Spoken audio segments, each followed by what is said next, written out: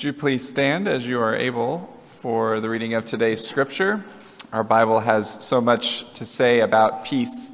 So hear this smorgasbord of passages about peace, starting with the prophet Isaiah, chapter 41, verse 10. Do not fear, for I am with you. Do not be afraid, for I am your God. I will strengthen you, I will help you, I will uphold you with my victorious right hand. And then in the Gospel of John, chapter 14, verse 27, Jesus offers these words, Peace I leave with you, my peace I give to you. I do not give to you as the world gives. Do not let your hearts be troubled, and do not let them be afraid. And in Matthew 5, verse 9, Jesus says this, Blessed are the peacemakers, for they will be called children of God. This is the word of God for us, the people of God. Thanks be to God. Please be seated. Yeah.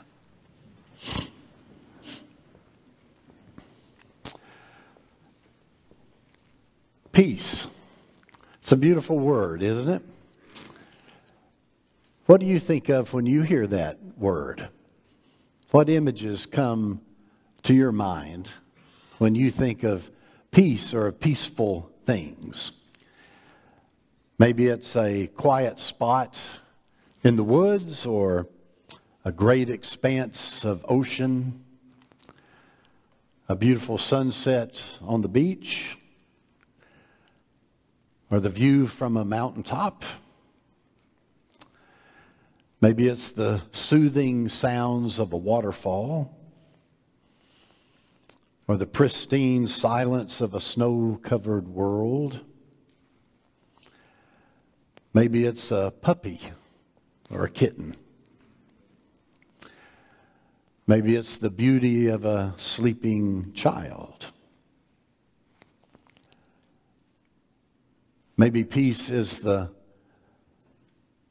majesty of a beautiful cathedral, or the simplicity of a simple country chapel.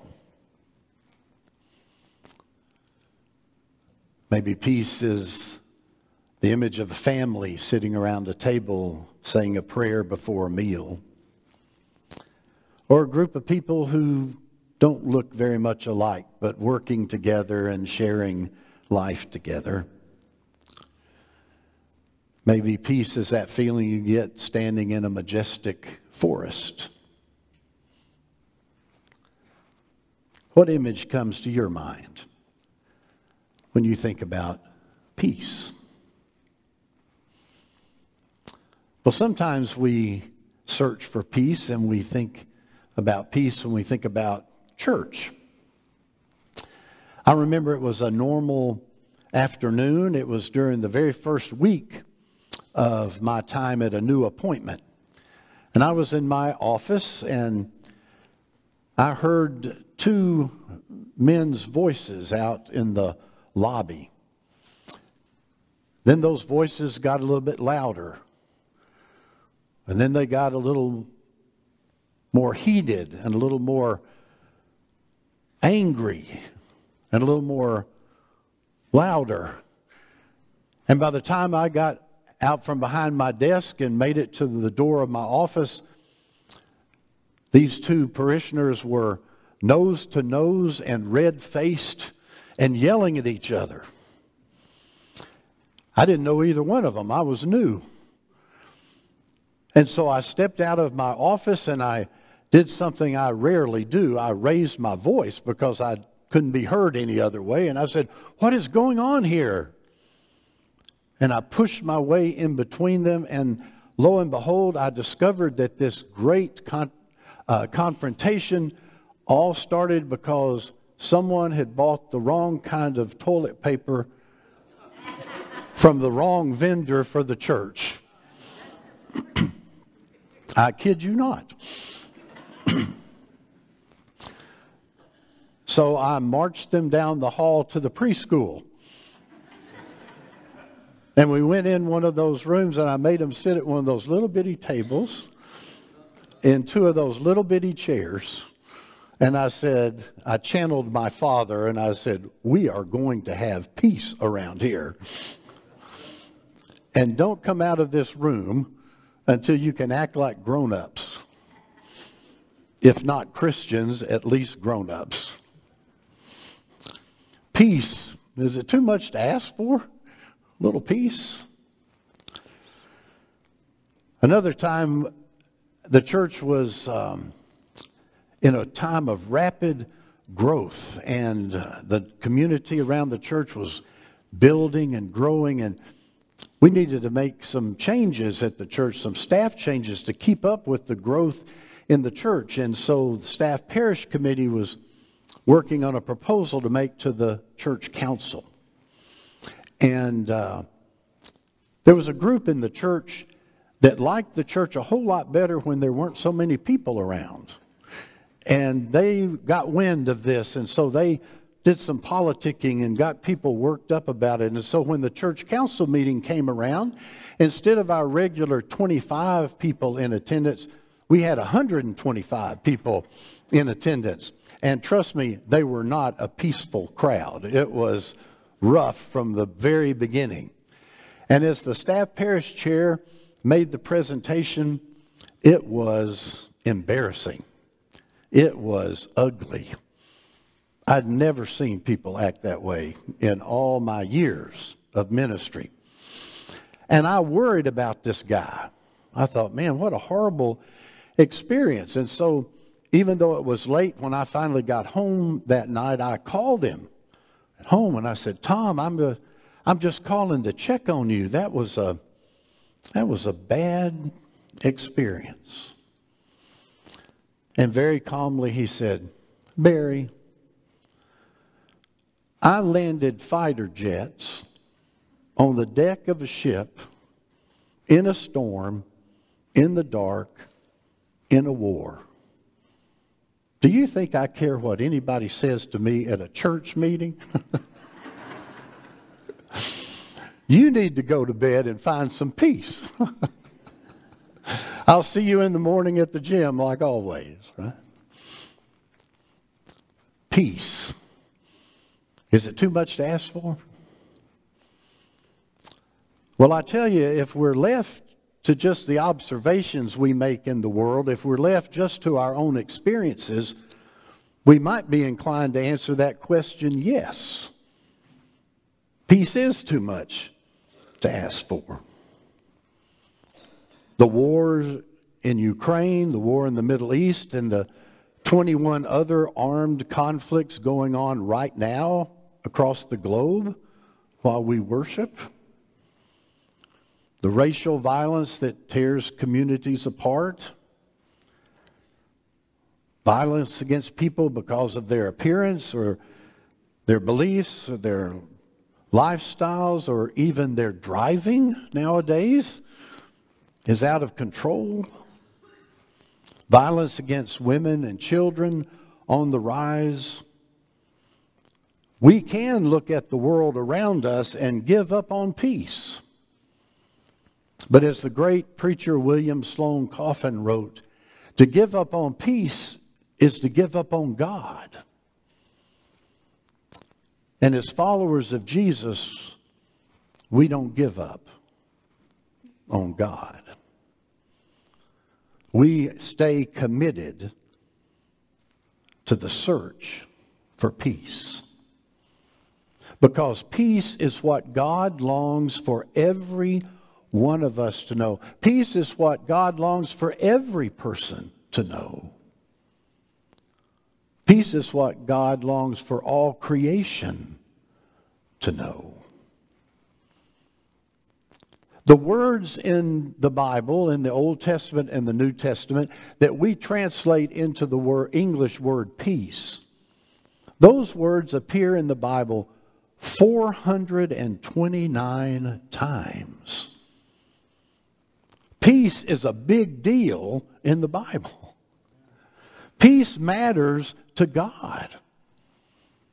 And so peace matters to us, and we stay committed to our search for peace. And from beginning to the end of the Scriptures, Peace is a theme. In our readings today, we heard first from the prophet Isaiah, who reminded the people of old and reminded us today that peace is grounded not in the circumstances of the world, but in who God is. Not in what we see, not in what we experience, but in the very nature of God. Peace is grounded in God's love for us and God's care for us. Peace is grounded in God's love and care for all creation. And that's why Isaiah can say, "Fear not. Don't be afraid." God will uphold us in times of struggle and distress and chaos. It's in God that we will find peace. Then in John's Gospel, Jesus is speaking to the 12 disciples, and they are not a peaceful group. They are growing less peaceful by the minute because Jesus is talking to them about his departure, about his death. He's preparing them for life without him. They can't even begin to get their mind around that yet. And Jesus makes this beautiful promise to them. He will give them his peace. Not like the world gives, not a peace that's dependent on the whims of individuals or the actions of nations. Jesus will give his peace, peace that is in his presence, in who he is. His abiding presence, even in times, as John says in chapter 14, when hearts are troubled and minds are afraid. Jesus will give a peace that's found in him, the Prince of Peace. So the question for all of us is this: where do we need peace in our life? Where do you need peace in your life today? Do you need peace from anxiety and worry? Do you need peace from anger in your life?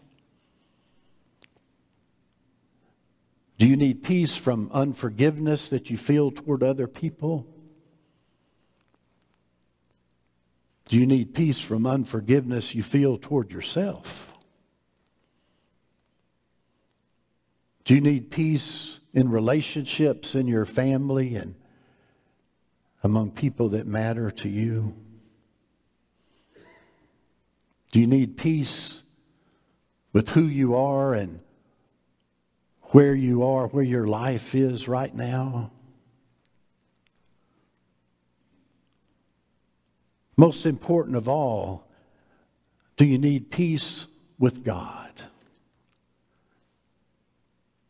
In other words, do we need peace with God? Do we need to live into all of the love and forgiveness and grace that God has always offered to every one of us, no matter who we are, no matter where we've been, no matter where we're headed? Where do we need peace in our life? You see, peace begins within each one of us. Each one of us. And it starts by accepting the love and grace and forgiveness of God in our life. And believing that that's what God wants most for us. what God wants most for everyone. Peace.